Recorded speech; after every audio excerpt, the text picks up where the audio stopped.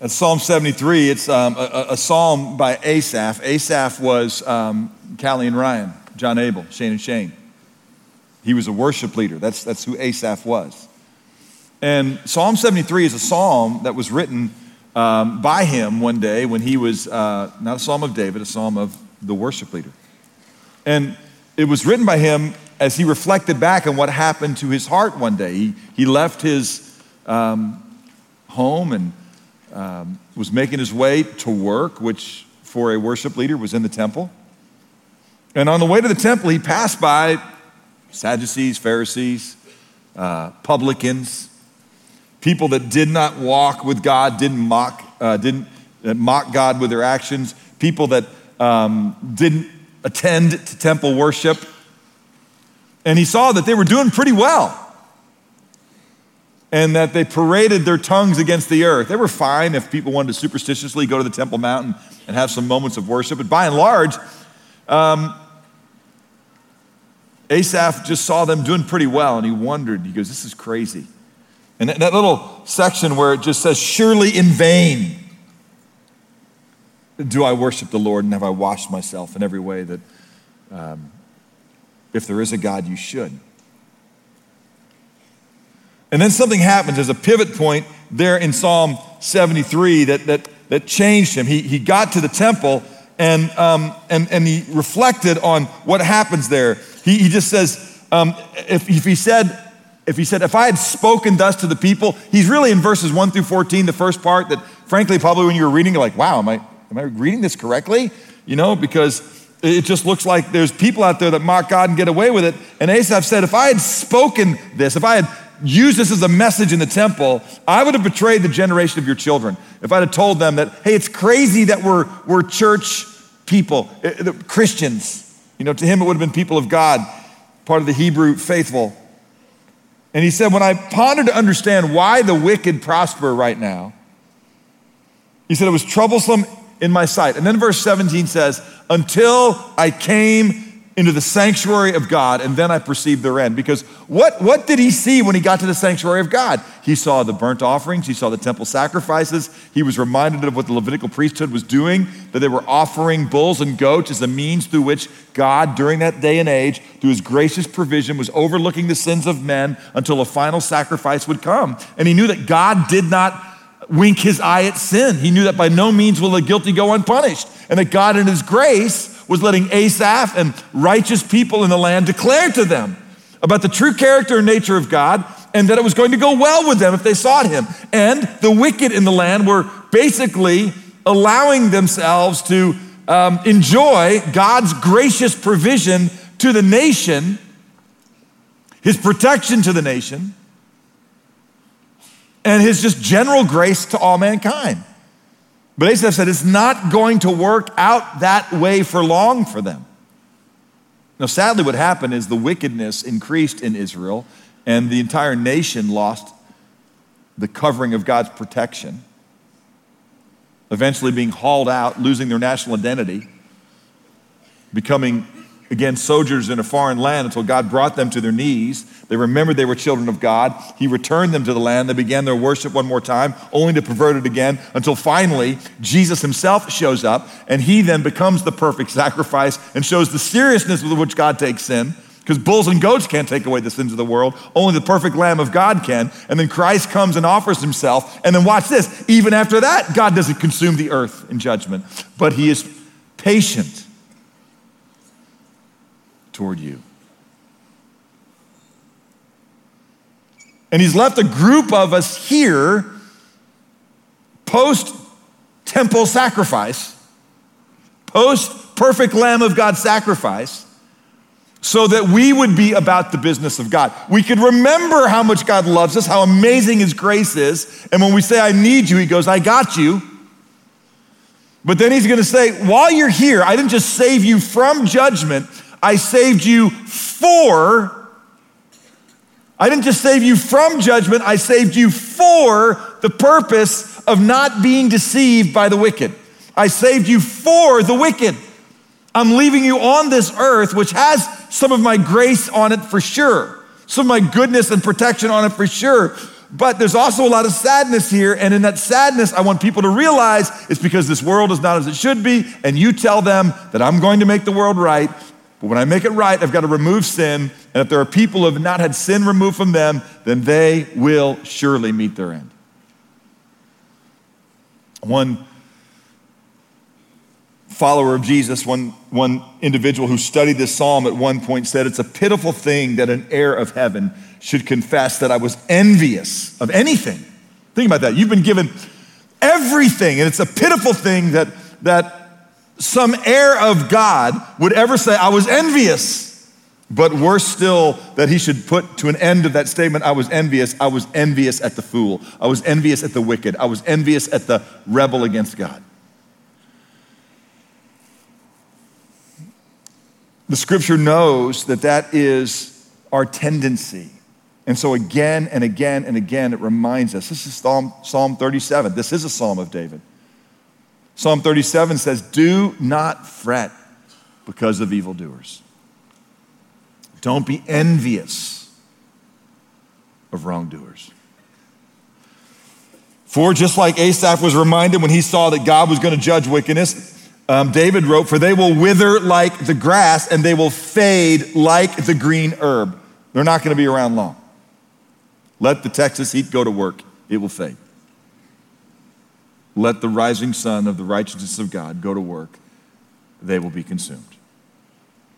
David says, trust in the Lord and do good.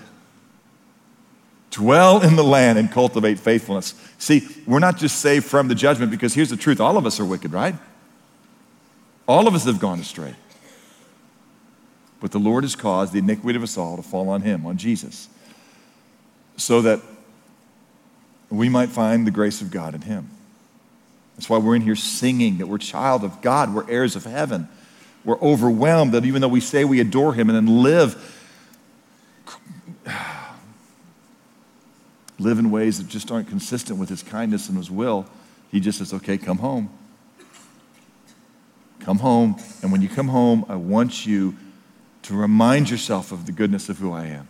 I'm not going to take my spirit from you, but you've got to let my spirit lead you. Don't participate with the deeds of the wicked. Love the wicked with a reminder of who I am. Live holy lives, separated lives, not geographically, not in your little holy huddles, but live in their midst as if you know something they don't know, that God is good. He's not ripping us off. He's come to set us free. His way is a better way. Fidelity and kindness and generosity and self-sacrifice. That is a better way. It's where life is. And declare to them the Spirit of God, which has shown you that better way and enables you to walk in that better way, and tell them to repent. See, church, it's not just that we're here to remind ourselves, and we should, of what we're saved from, but we are here to remind ourselves, having been saved from judgment, that we would be about his business for what we're saved for. So that this nation that we live in wouldn't have wickedness continue to rise until God takes whatever general grace and protection is on us, and surely there's some, or we'd all be speaking Chinese already.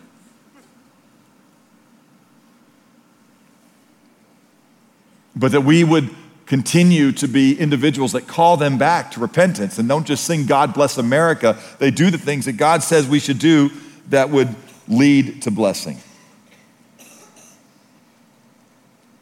Scripture says, listen, it's when you delight yourself in the Lord and follow his good way that he gives you what your heart desires. It doesn't mean everything you want. It just means you were designed for relationship with God. You were designed to live righteously. You were designed for fellowship. Sin separates our fellowship. Sin does not make us live rightly. It makes us live wrongly. It causes war and divorce and sadness and infidelity and people using, greed, attaching our hearts to material things which never satisfy. But no, when you delight in Jesus and you seek his way, you're going to find there only what you can find there. So commit your works to the Lord, verse 5 says. Trust in him and he will do it. He will bring the peace.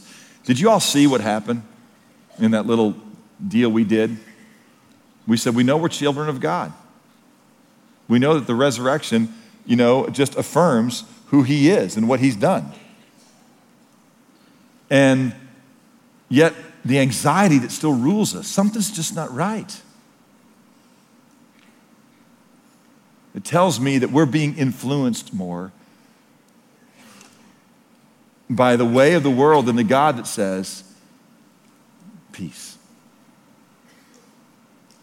And so, like, all around you are people that their lights went up. All around you are brothers and sisters in Christ that need encouragement, right? Here's what's funny is when the room is dark and we can do this, we sometimes go, yeah, I'm sometimes anxious. Yes, sometimes I'm hurting. And what God calls us to do is to live in the light. What God calls us to do is to turn to brothers and sisters and go, hey, the scripture says that I am to be encouraged day after day so that my heart isn't, deceived by the deceitfulness of sin. And that's why we live in communities where we are regularly, day by day, literally encouraging one another and say, man, how you doing today? Where are you tempted to be beaten down by the burdens that are in this world? Let me remind you of things that are true about what God has said. Let's meditate on who we are. Let's face these troubles that are in this world that God said would come because we're not home yet and he's left us here for a reason. Let's strengthen each other's hearts by reminding each other of things that are true. If you're not having that, then all you got to do is wait for a time where in the dark you can hold your light up and you're not living in the light that God intends for you. It's why we are constantly calling you to connect here, not to Watermark, because I don't care about Watermark. I just don't, except that it's the place that God has allowed my family to be a part where I can be encouraged. And it's the place, at least today, that you're here. Find a body, find a place that you are underneath spiritual leadership that takes God's word seriously, where you make yourself accountable, where you're a member of the body, so the brain and the mouth can say, hey, there's trouble there, let's tend to it. And so many of us are wondering where God is, and the answer is he's where God said he would be, in his people who do what he asked them to do. And so it's why we encourage you to not just attend services, but to be a part of the body of Christ, so that you can do what you were saved for, and so that you can find the comfort that God intends for you to find in the grace of his word, his spirit, and his fellowship. And so we want to invite you into that. When you came, we gave you a Watermark News. There's a perforated section there. You can fill that thing out. You can just say, you know what, I'm not connected to the body. I'm trying to say it's just me and Jesus, because isn't Jesus enough? Yes, Jesus is enough, but Jesus has told you his enoughness happens when you connect to his people who yield to his spirit, confess their sins to one another, and live in the light. Come. I want to remind those of you that are already in community that you should be almost day by day, not every other week on Wednesday, day by day encouraging each other. Day by day letting each other know, hey, this is how I'm feeding my soul. This is what God's teaching me. My community sitting right down there with me. I got a text this morning. They were in Jonah chapter 1. And they said, this is how I'm feeding my soul today. This is what I've been reminded of today. We gather together. I'll be with them tomorrow morning while it's still dark, and we'll talk about how we've been feeding our flesh in a way that's not healthy, and we'll sharpen and we'll admonish and we'll encourage and we'll pray and heal for one another, pray healing for one another, and then we'll talk about, hey, how are we doing? What did we do this week? And how we fed others. Right? Those questions are in the community group app every week. How you feeding your soul? Hey, how have you fed your flesh? Let's rejoice in how we have been saved from sin, but we've been saved for a reason. So how have you fed others? How this week have you been a means of grace? Not distracted and envious towards the wicked, but sharing the hope that you have. Man, I had amazing conversations this week with several people that were far from God that I just built relationships with. I had a chance to tell them about the kindness of God, the truth of the story that was revealed in Scripture, the hope that I have, and the love of God for them. Ongoing relationships that now I'll have, through email and text and phone calls, because some of them were out of town, and then others that I live with right here in the city. How'd you do, church? In living how you were saved for. We have a great God, and God is alive. That means he's doing miracles all the time, all around us. Some of them happen right here. Here's one of them.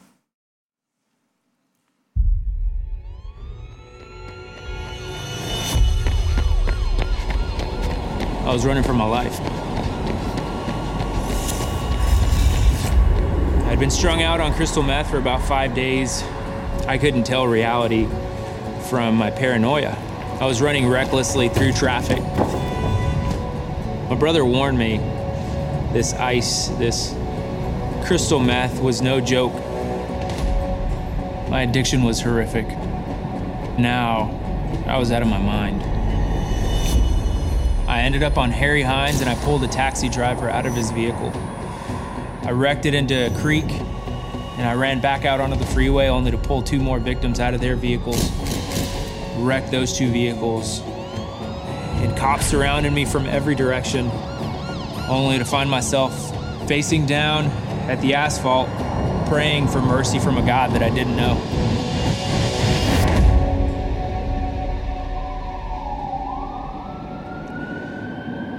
What a way to celebrate my 26th birthday.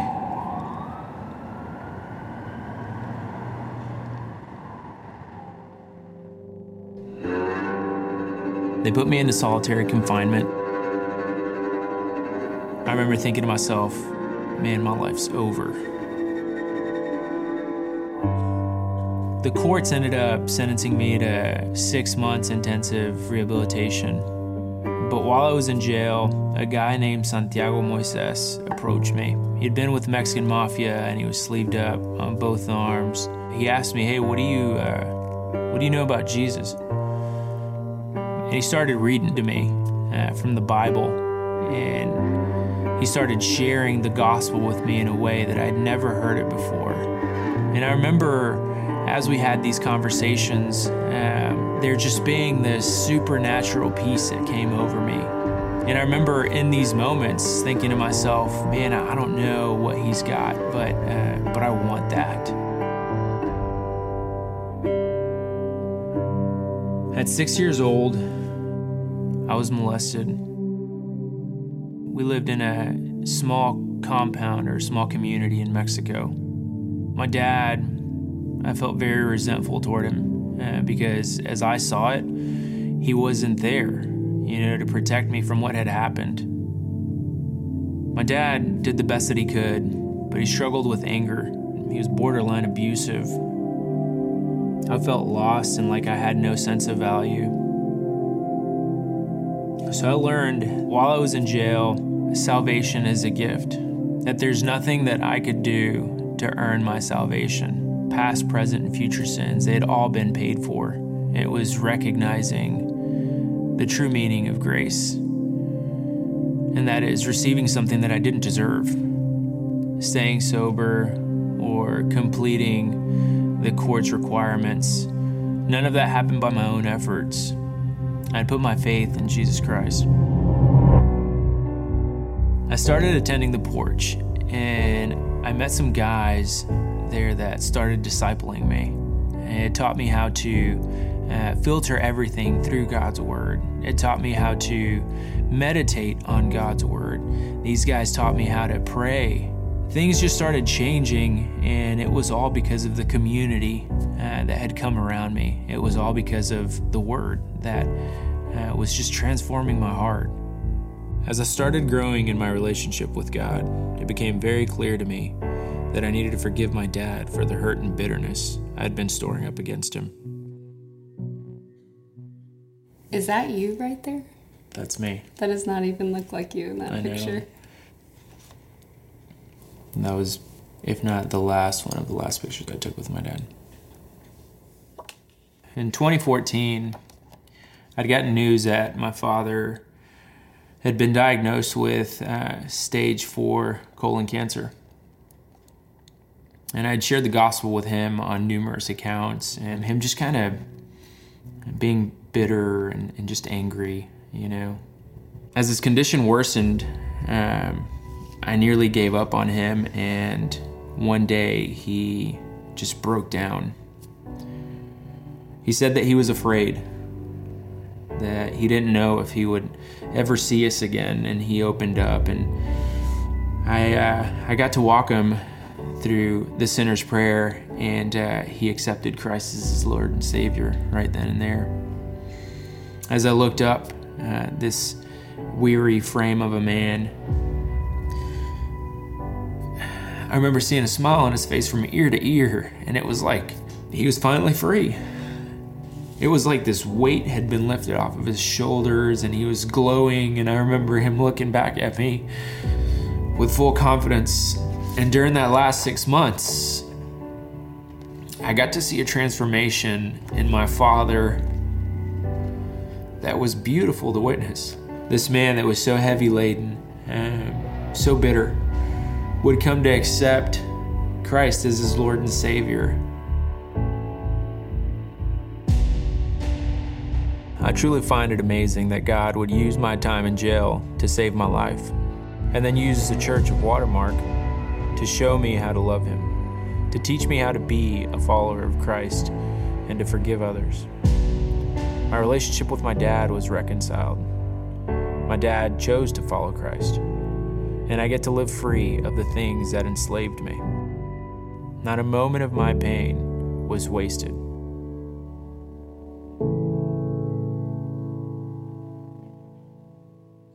That's true if you've acknowledged that you've been a child of wrath, part of the sons of disobedience,